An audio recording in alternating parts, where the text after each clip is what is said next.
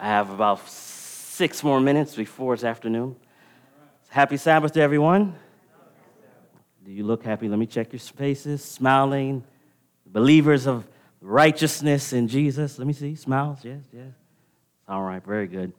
Before we begin this morning and going into the afternoon very quickly, let's ask God for help, because I'm not smart enough or intelligent enough to communicate the realities of the gospel to you, and I need help. Is that all right? So let's go to our knees if you can. If you just bow your head, that's fine.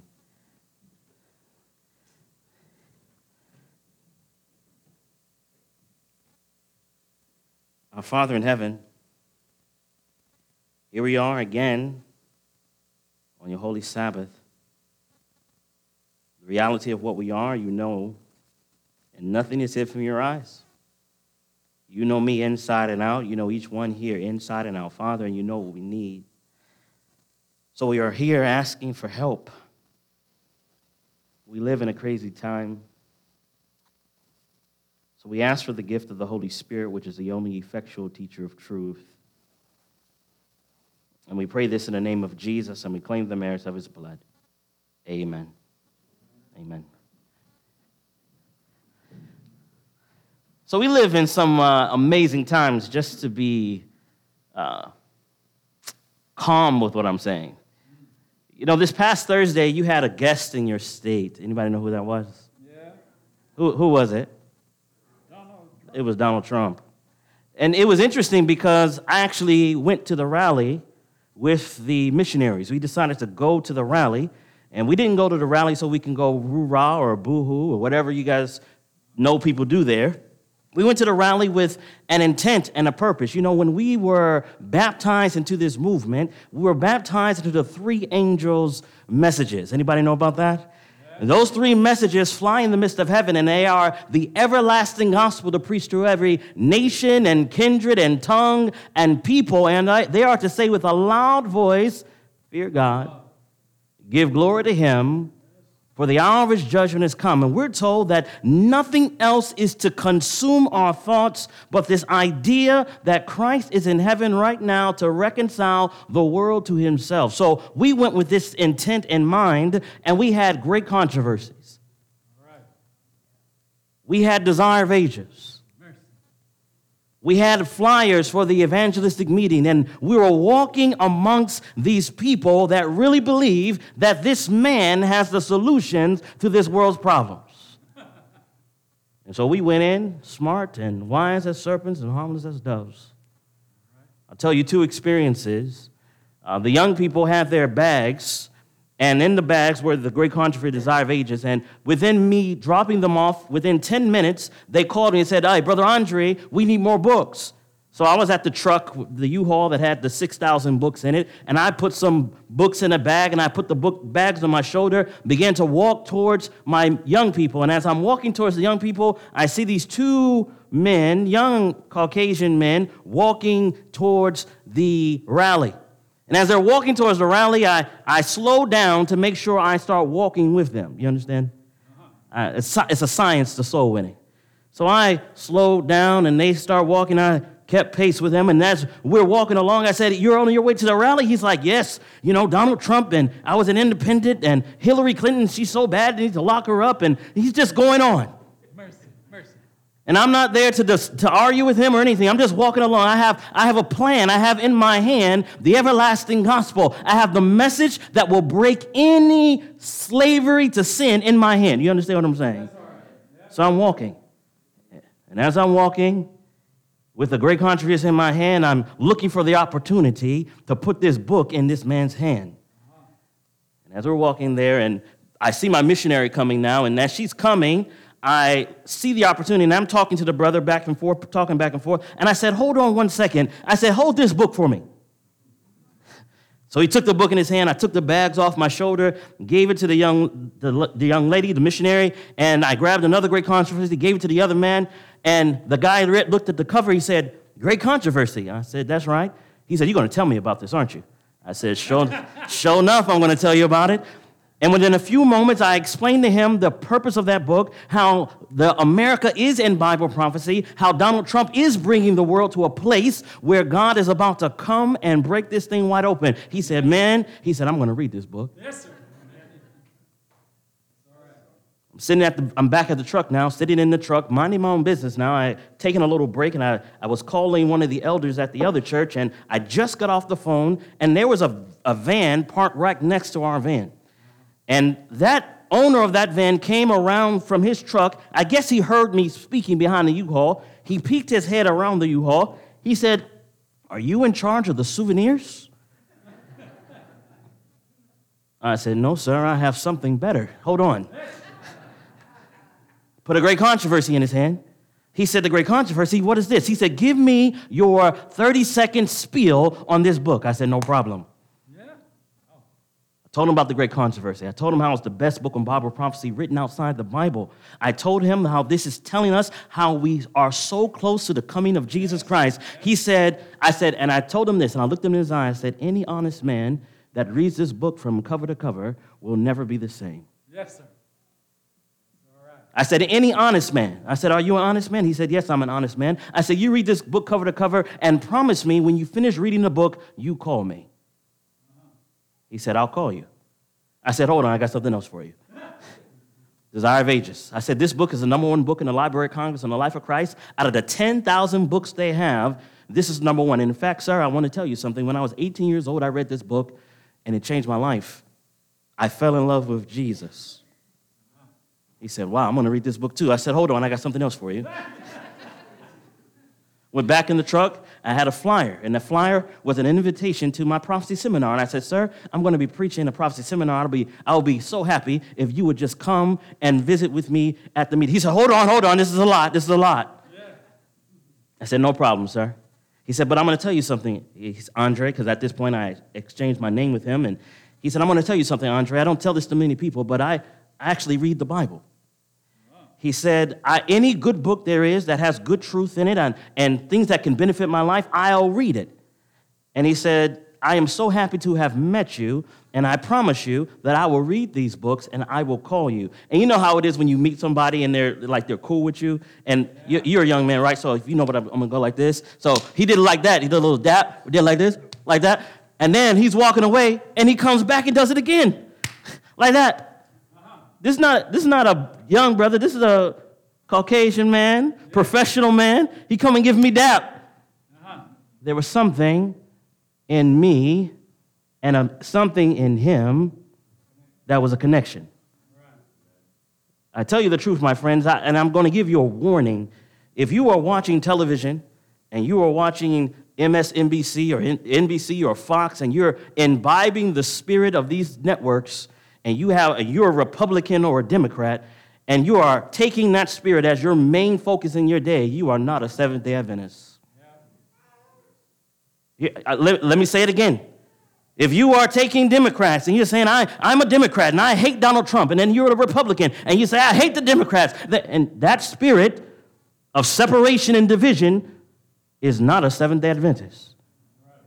You are the wrong party. We are on a higher party, my friend, so that's why in fact, it was interesting. The missionaries were out there handing out the books, and as they were handing out the books, one lady, liked the young person so much, they gave her a MAGA hat. You know what those are? Those that Make America Great Again hats, those red hats that get people beat up sometimes. Gave her the hat, and I saw her with the hat, but she wasn't wearing the hat. She just had it on her side. I said, sis, we are amongst these Republicans. Put the hat on. She put the hat on. Do you know how fast those books went out after that? Paul says, I became a Jew to meet the Jew. I became a Gentile to meet the Gentile. I will become a Trump supporter to reach the Trump supporter, and I will become a Democrat to reach the Democrats. Are you following what I'm saying? I will walk amongst them, not as I am one of them, but I have a higher purpose and a higher calling in my day and this time. Do you understand who you are? My friends, if you don't mind, open your Bibles with me to John, the book of John, chapter 14. And today's sermon title is Christ's Ambassadors. John chapter 14, and we're going to begin reading in verse number 15. John 14 and verse 15. The Bible says, if you love me, what's it say, my friends? Keep my commandments. And I will pray the Father, and he shall give you another comforter, that he may abide with you how long? Forever. Even the Spirit of truth, whom the world cannot receive, because it seeth him not, neither knoweth him, but ye know him, for he dwelleth with you and shall be in you. Now tell me, with you, I can be with you, like we're with each other in this room, but to be in you is a whole nother matter. Jesus is making a statement. He's saying something. He's saying, I'm going to send the promise of the Spirit. He's going to be with you. Shall be is a future tense phrase, right? Shall be is he will in the future be in you. So in my mind, as I read that, and in my mind as I process the thought, it tells me that the Spirit of God can be with all of us. But it doesn't mean he's in all of us. You see, there is something that is required in order to be Christ's ambassador, especially in these times in which we live. Now, I want to take you to a person. We're going to look at two Bible characters at least to illustrate the point. Go with me to the book of Acts. Go with me to the book of Acts. We're going to Acts chapter 8. Acts chapter 8. And as you're going to Acts chapter 8, I'm going to give you a backdrop in Acts chapter 7. In Acts chapter 7, Stephen is preaching the sermon of his life. In fact, we're told that as he's beginning to preach in Acts chapter 7, he's actually being very calm. He's trying to walk through patiently with the Jewish leaders to lead them to a place to understand how they have rejected Jesus. But there comes a point when he sees in their eyes this rebellion, so much so that he pauses in his sermon and he becomes more direct and more intense in his delivery of his message. And this is when they begin to gnash their teeth and begin to pick up stones to stone him. In fact, you're in Acts 8. Just go back to Acts chapter 7 for a moment. And I want you to read with me in verse number 55. Now, the Bible says, but he, speaking of Stephen, being full of the Holy Ghost, looked up steadfastly into heaven and saw the glory of God and Jesus standing on the right hand of God, and said, behold, I see the heavens open and the Son of Man standing, where, my friends? On the right hand of God. Then they cried out with a loud voice and stopped their ears and ran upon him with one accord. Now tell me something, my friends. What is it about Jesus that will make people so angry that literally like a child, they will put their fingers in their ears not to hear what the man is saying? You go back, look at the story, look at the sermon that he's preaching. There's nothing in that that would put somebody's fingers in their ear except what he's saying is pricking the very reality of their experience.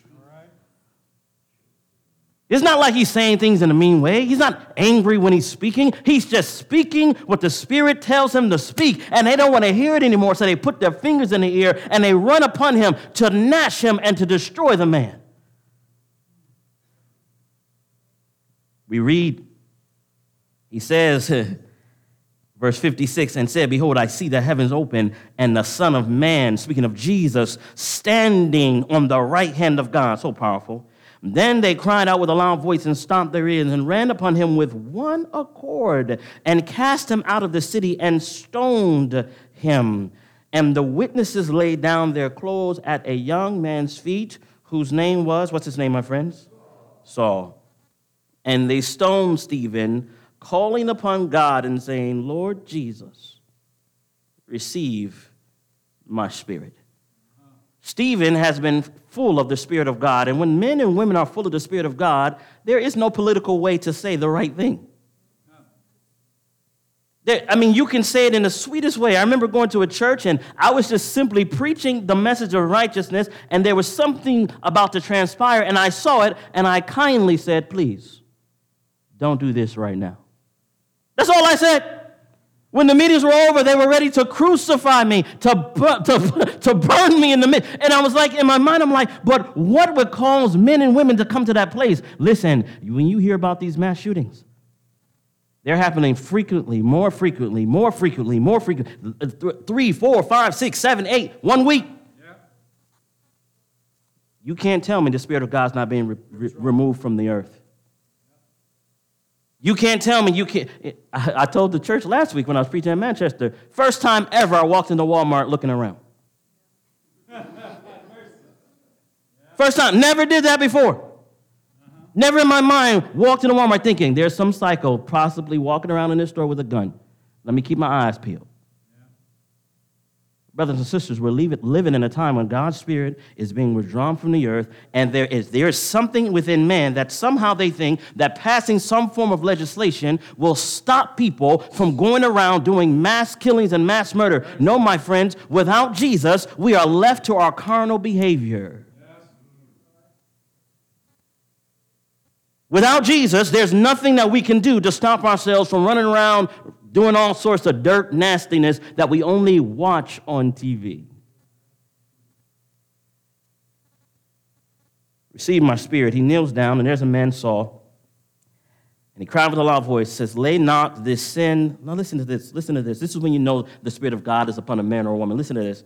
And he says, Stephen says, and he kneeled down and cried with a loud voice, Lord, lay not this sin to their charge. And when he had said this, what does it say he did? Okay, let's be real talkers right here. Real talk. We're in a real church. This is not like, you guys are real people. I mean, we dress nice. This is all comfortable, you know what I'm saying? Everybody looks all sophisticated. This is the 1 week we get to look sophisticated, you know what I'm saying? Like, we got this front, and then all underneath, people don't like each other. We don't like each other. I mean, we tolerate each other, once a week. It's almost time to be gone. We spend together about 3.5 hours, and see you later. I might come for prayer meeting. Prayer meeting is only an hour, 15 minutes. So total, the people that I love, the body of Christ, total for the week, 4.5 hours. To me, that's fake.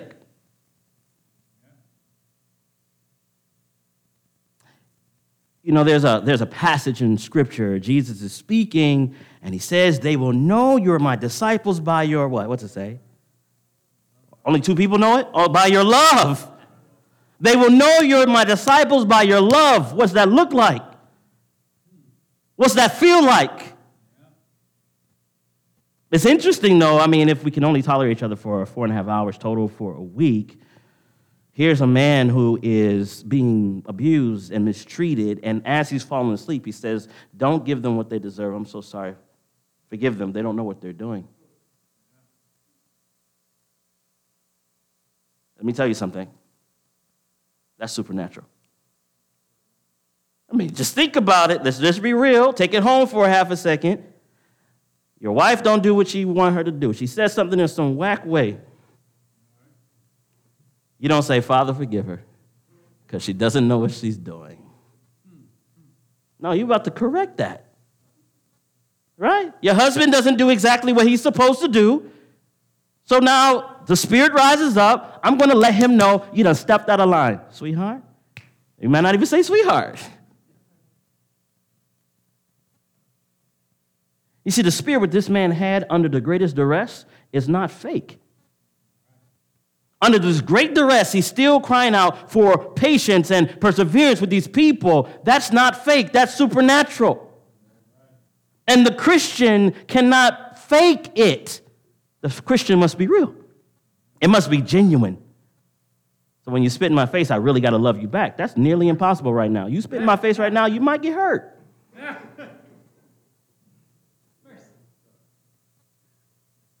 Because at the end of the day, go with me. Go to our scripture reading for a second. 2 Corinthians chapter 5. And don't lose Acts. 2 Corinthians chapter 5. Look at what it says. 2 Corinthians chapter 5, look at what it says in verse number 17. Look carefully. The Bible says, therefore, if any man be in Christ, he is a, what's it say?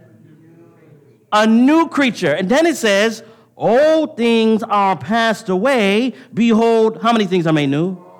All things are become new. Well, that's interesting. Old things are passed away. I want to read something else to you. This is from the book Desire of Ages. And I thought this was one of the most powerful quotes. And I really think, brothers and sisters, if we pay attention to it, it will change our lives. So you can write it down. It's found in Desire of Ages, page 324. Watch carefully. It says, when the soul surrenders itself to Christ, a new power takes possession of the new heart. A new power takes possession of the new heart. A change is wrought which man can never accomplish for himself. Right. It is a supernatural work bringing a supernatural element into human nature. Yes. All right, so listen. So when you and I become Christians, we are no longer human. Y'all didn't hear what I just said. Huh? When you become a Christian, based on inspiration, you are no longer a regular person just walking around and going by how you feel. I feel like this. This is my truth. Yada, yada, yada, yada. That's a yada, yada. You're a new creature. Old things are passed away. All things are become new. And when you see that old man coming back, you need to go back to the word and say, I am crucified with Christ. Nevertheless I live, yet not I, but what? Christ liveth in me. Amen. Either it's the gospel or it's not the gospel. Either it's real or it's not real. I'd rather not play games with this thing. You understand what I'm saying? Amen. The soul that is yielded to Christ becomes his own fortress, which he holds in a revolted world. And he intends that no authority be known in it but his own. Who intends that? Who intends that? God does. So he holds, he said, this is my house. Tell me, what fight has God ever lost? You think you can throw a blow at Jesus and get away with it unless he lets you hit him? You know what I'm saying? Like, he lets you hit him. Otherwise, he'd just be like, or he might just stand there. He just might go through them. You know what I'm saying? Like, I don't know how your imagination works, but my God, my Jesus, there is no power in heaven or earth that can beat him. Are you understanding? So he intends that no authority be known in it but his own. So hence it says, a soul thus kept in possession by the heavenly agencies is impregnable to the assaults of Satan. What does impregnable mean? There's no breach. There's no way through. So why then does the Christian seem to always give in? I'm being broad, but let's be personal. Yes. Why do we give in? If the promise is so sure, if the word is so awesome, if it is real as it is to be, then why do we give in? Because we don't believe. We don't believe. We're not taking advantage of the promise. A sister was giving a children's story. I said, she has no idea what she just did. She set it up. She was like this. I come in like, The promise. A promise, he cannot lie. But unless, now here's the condition. This is why we mess up. But unless we do yield ourselves to the control of Christ, we shall be dominated by the wicked one. Let me read it again. But unless we do yield ourselves to the control of Christ, we shall be dominated by the wicked one. We must inevitably be under the control of the one or the other of the two great powers that are contending for the supremacy of this world. There's no neutral ground. I wish I was like, Father, I wish there was a timeout. Like, okay, no God and no Satan. Let me be. There's no such thing. There's a song, there's a song just came to my head. Whose side are you leaning on? Leaning on the Lord's side. Whose side are you leaning on? I'm leaning on the Lord. Then what does it say? I lean, leaning on the Lord. What does that mean to lean? When you went to the sanctuary, you had that lamb. You didn't just put your hand on the lamb. I can use you. You're a strong man. It's okay. So he's the lamb. You didn't just put your hand on the lamb and confess your sin. That's not what you did. The Hebrew word indicates that there was a weight. A little bit. You okay? All right. There's a little pressure. Meaning that you put your weight and your dependence on that lamb. Whose side are you leaning on? Where's your weight being put on? Why put the weight there? Because you trust. You trust him. I used to hear this minister say, well, why are you serving the devil? He didn't pay for anything for you. He didn't do nothing for you. He just brought misery and bloodshed and shame and darkness. And why would you serve the devil? Why would you go on his side? You say, I don't serve the devil. Know ye not that to whom you yield yourselves servants to obey, Romans 6:16, his servants ye are to whom you obey, whether of sin unto death or obedience unto righteousness. Who you serve is determined by how you live. Whose side are you on? Who are you leaning upon? But there's a key point I wanted to get to here, and this one is interesting. It says, it is not necessary for us to deliberately choose the service of the kingdom of darkness. We need only to neglect to ally ourselves with the kingdom of light. Neglect. What is neglect? Talk to me a little bit. What is neglect? Tell me what neglect is. Ignore or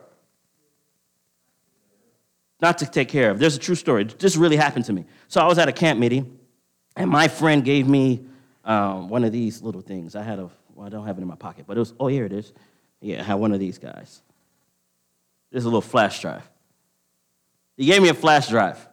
He said, Andre, this is really important to me. You can use it to go print your stuff that you need to do, but please bring me my flash drive back. I said, okay, I got you, man, I got you. So I went, I put my flash drive somewhere. I got to the place to print. I couldn't find the flash drive anywhere. I had every intent because I needed to print. I needed to do something, so I drove all the way to the place to print. I couldn't find it anywhere, and then I drove all the way back, couldn't find it there. I looked in the car, under the car, over the car, everywhere in the car. I couldn't find the flash drive. I prayed then because I was like, Lord, I'm going to mess up this man's life, because your whole life is on the flash drive. And then I looked again, and somehow, some way, it found its way under the chair. And you know what I did once I found it? I secured it. I said, flash drive, left inner pocket, check. Tap, tap. Huh? Now I'm not neglecting. You see, you can have a good intent and still neglect. Now, for instance, everyone knows you're supposed to have devotion. Everybody knows you're supposed to have personal devotion? Yes. All right. And you know that you're supposed to spend time in prayer with God. You know that, right? Everybody knows that? Amen. Okay. Now, if you don't schedule it, it ain't going to happen. I know I'm supposed to have family time. For me, I'm a minister. I'm a busy man, a business guy, whatever. I'm busy. But if I don't put in the schedule family time, it's not that I don't love my wife. It's not that I don't love my daughter. It's that if I don't schedule it, it's just not going to happen because everything in life just eats it away. Neglect. I hope you get the idea. We don't need to intentionally say, I want to serve the devil to be on the devil's side. All we need to do is neglect. Meaning we do not have intentional, purposeful, say, I am connecting with God right now.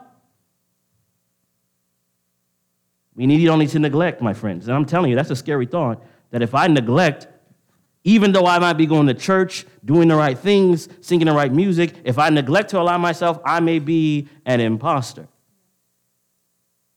in the church. Do you know Jesus' harshest comments were to church people? A Pharisee. Why to a Pharisee? Why to a scribe? Why to a Sadducee? Because these people represented his kingdom, represented his person. So now when everybody's coming to the church to find the truth, the people have leaves, but they don't have any fruit. Then we say the fruit of the Spirit. So here's my reality. I've traveled all over the world, and I'm not joking, and I don't even know how I did it. It's just the calling of my life. God's had me go all over, whether it's Singapore, whether it's Australia, whether it's Botswana, Africa. It's just been all over the place, and it's the same problem everywhere. A form of godliness,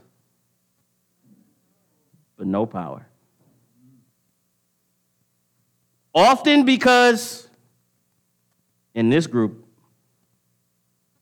there's not the love that needs to be. Let's think about it for a moment. Let's just say someone is suffering here in Nashua, right down the street, right here on the street. I mean, people have problems right on the street. Believe it or not, they might have nice houses, but they have problems right here on the street. Well, let's just say, for instance, God somehow miraculously moves someone to say, you know what, I need a church. I need to find a church. I need to find fellowship. They come to your church. They walk through your door. 2 people shake their hand at best. Maybe 3. Everybody sings their happy Sabbath songs or whatever they do. It's church service. We're sitting on a pew, which most people don't sit on pews in regular life. They hear a sermon, and they walk out the door. Where's the fellowship? Where is, man, we're so happy you came in here, we never want to let you go. Where's that at? We're happy you came in here. We never want to let you go. In fact, I dare say, and I don't know anything about your district or your people or anything, but I dare say there are people that used to go to this church that don't go here. And they probably still live in town. And it doesn't bother you too much that they're not here. It doesn't really bother you. You know they're not here. You know, the whole gossip of whatever happened is there, but it doesn't really bother you. They will know you're my disciples by your love. It does not say they will know you're my disciples by your understanding of the Sabbath. They don't say you know your disciples by your understanding of the mark of the beast. It doesn't say you'll know you're my disciples by the 2300-day prophecy. It doesn't say any of that. It says they will know you're my disciples by your love for one another. So if somebody comes in here, man, they better be loved up. They'll be like, man, these people, they hug too much. I got invited to 3 homes today. Man, and after church, they fed me, and then somebody called me on Sunday just to say, I just wanted to say, what's up, how you doing? Somebody shot me a text on Wednesday. It wasn't even the same person from Monday. You know what I'm saying? Like, that's love.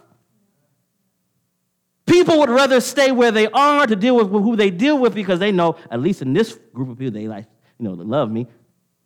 We met a lady. I have her on video. Super nice lady. She's coming to the meetings. I should play it for you. The young people met her in the parking lot.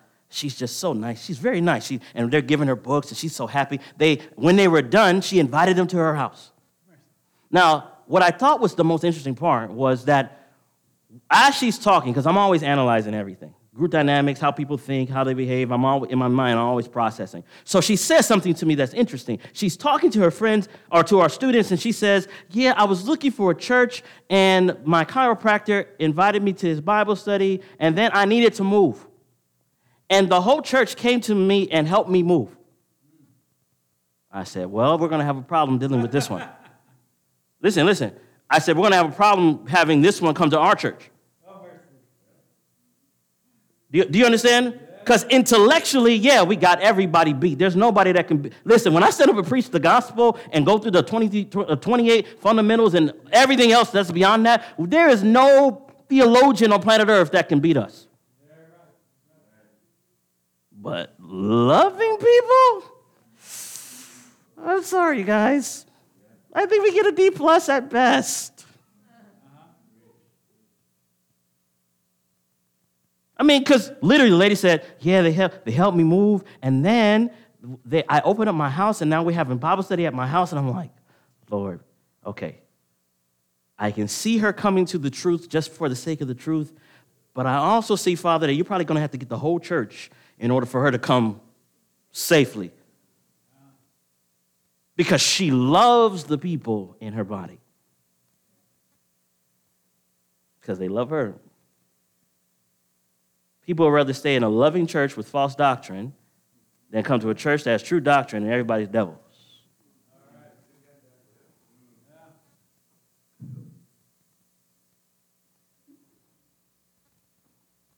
It's a true statement.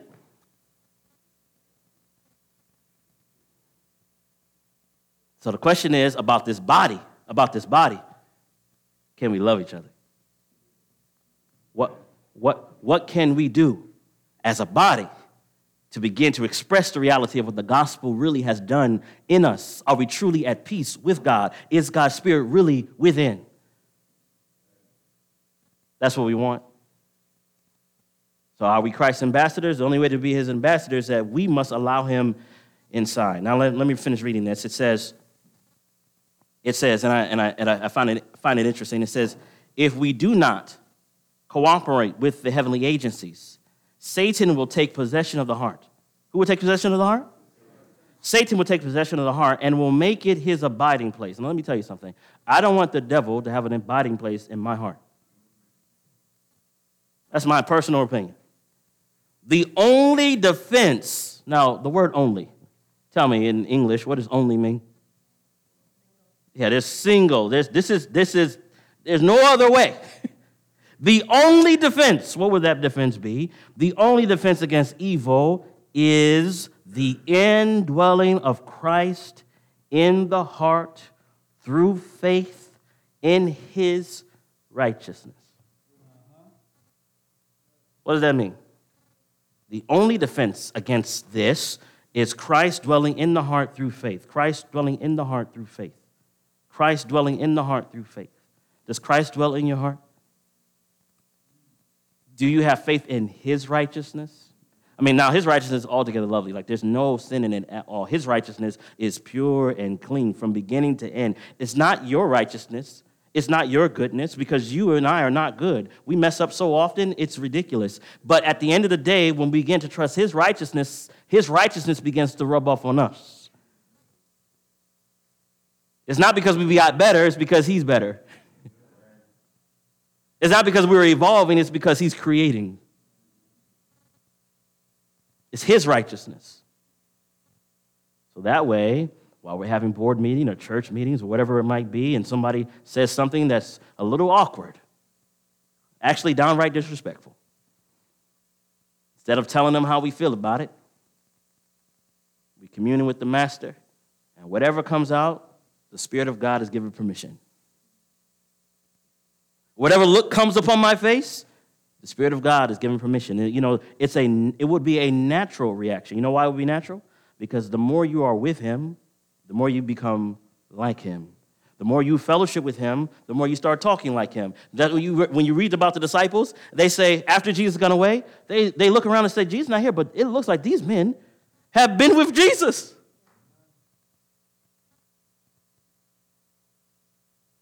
Right now, we're looking around too much, and we should be looking to Jesus and have fellowship with him, and then when we come here, fellowship is easy. The only defense against evil is the indwelling of Christ in the heart through faith in his righteousness. Unless we become vitally connected to God, we can never resist the unhallowed effects of self-love, self-indulgence, and temptation to sin. Now listen to this, my friends, because this is where we've been tricked. We may leave off many bad habits.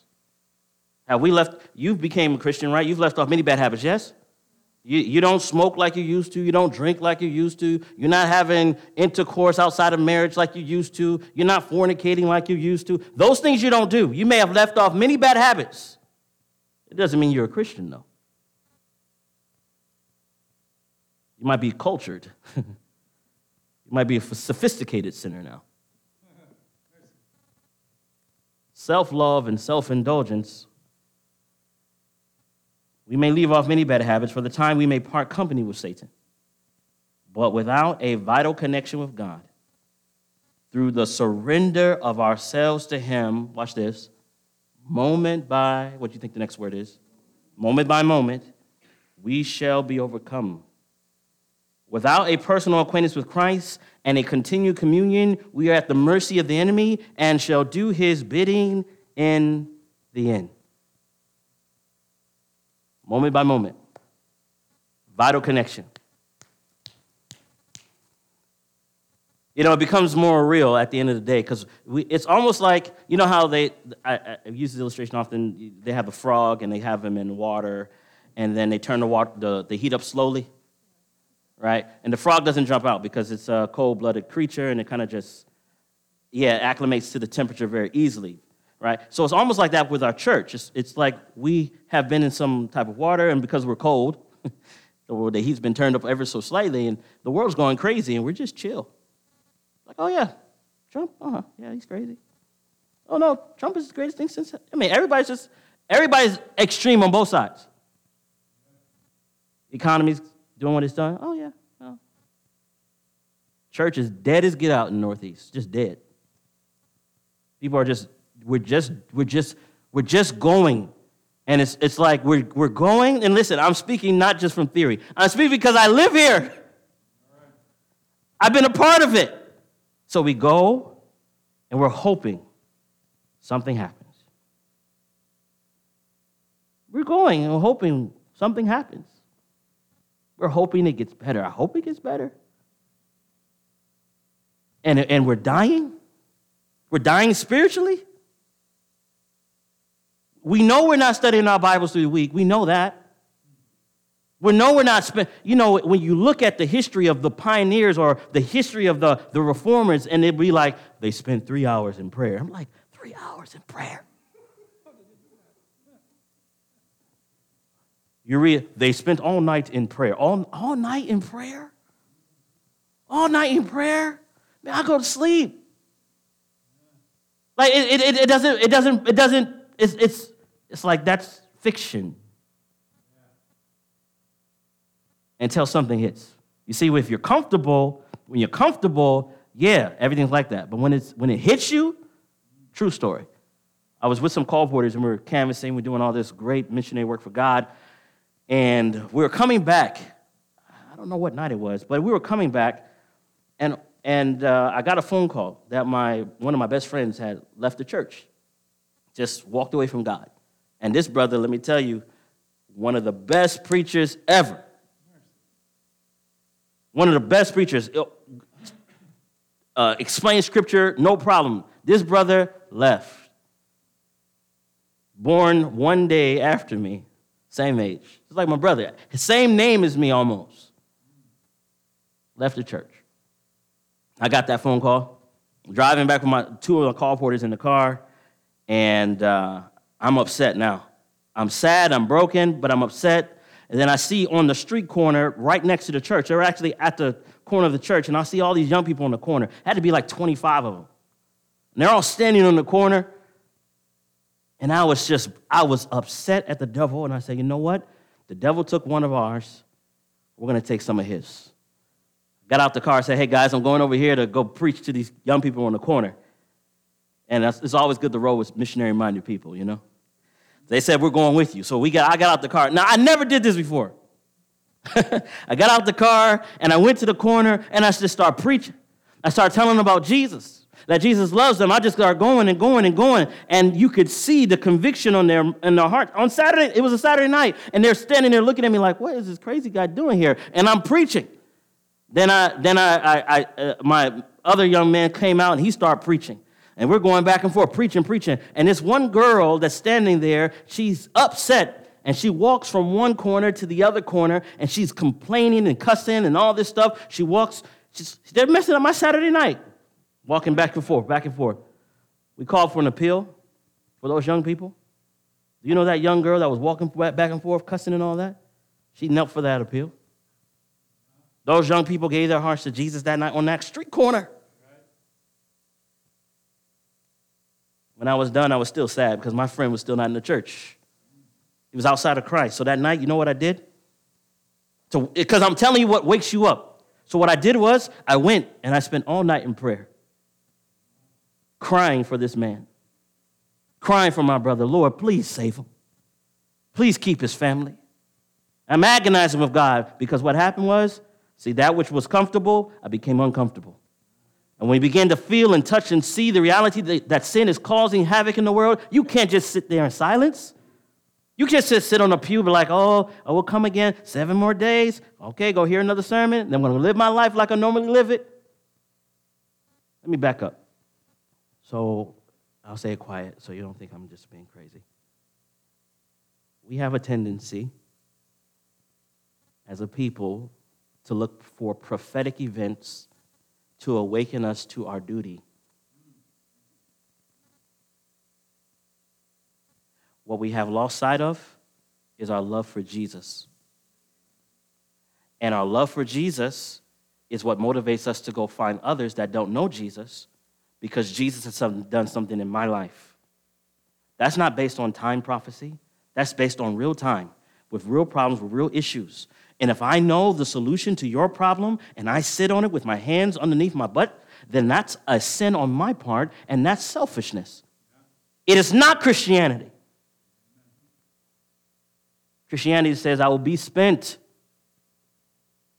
Everything I will be spent. All my energy I will be spent. Every dollar I will be spent for my Savior and my Master. Christianity is not a game. It's not a philosophy. It's not a theoretical assent to information. It is a person that we have met, and that encounter has changed us. We have lost sight of him. I have lost sight of him. When we lose sight of him, we lose sight of our focus and our mission and our purpose.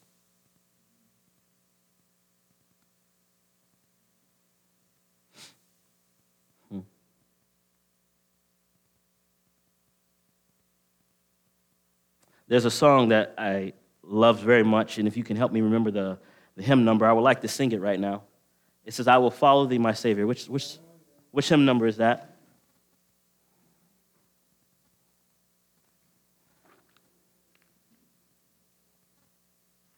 $623.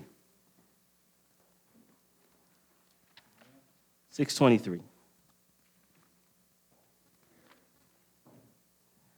We're going to sing one verse, and then I'm going to read a passage from the Bible, and I'm going to make an appeal, and we'll close. Passage to you. It's 2 Corinthians chapter 11. And starts at verse 18, and Paul is speaking, and he says, seeing that many glory after the flesh, I will glory also. For ye suffer fools gladly, seeing ye yourselves are wise. For ye suffer if a man bring you unto bondage, if a man devour you, if a man take of you, if a man exalt himself, if a man smite you on the face. I speak as concerning reproach, as though we had been weak. Howbeit, whensoever any is bold, he said, I speak foolishly, I am also bold. Are they Hebrews? So am I. Are they Israelites? So am I. Are they the seed of Abraham? So am I. Are they ministers of Christ? I speak as a fool, I am more. In labors more abundant, in stripes more measure, in prisons more frequent, in deaths oft. Of the Jews 5 times received I 40 stripes, save one. Thrice was I beaten with rods, once was I stoned, thrice I suffered shipwreck.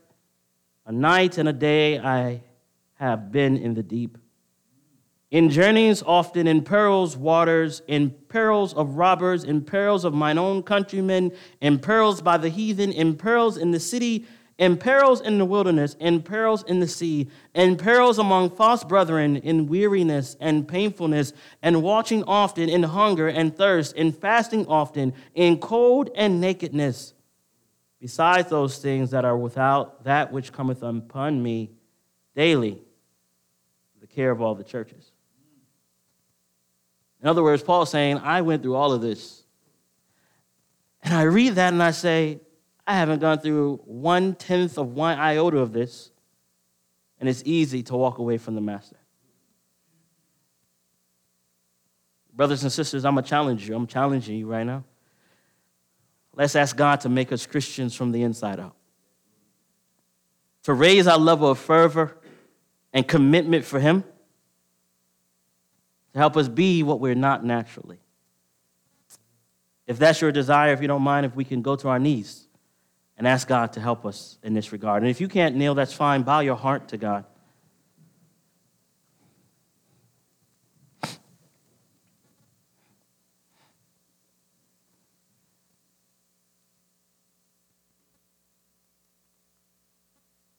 Father, we have read your word. We have read of a man named Saul who witnessed Stephen giving his all for you. And from that moment going forward, Father, you pricked his heart. Until where we read, Lord, that he was willing to go through any and everything for you. Father, we're not there yet. But we're asking right now that you will make us Christians truly from the inside out.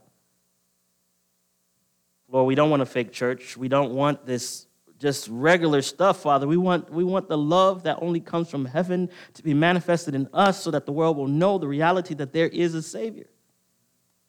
Father, please help us. Please, Lord. In our own body, Lord, we have resentment towards each other. And if there's no resentment, there's a coldness towards each other. Father, help us to love. Teach us how to love each other. Lord, we love you, but the reality is we need you to teach us to love you more than anything else in this world.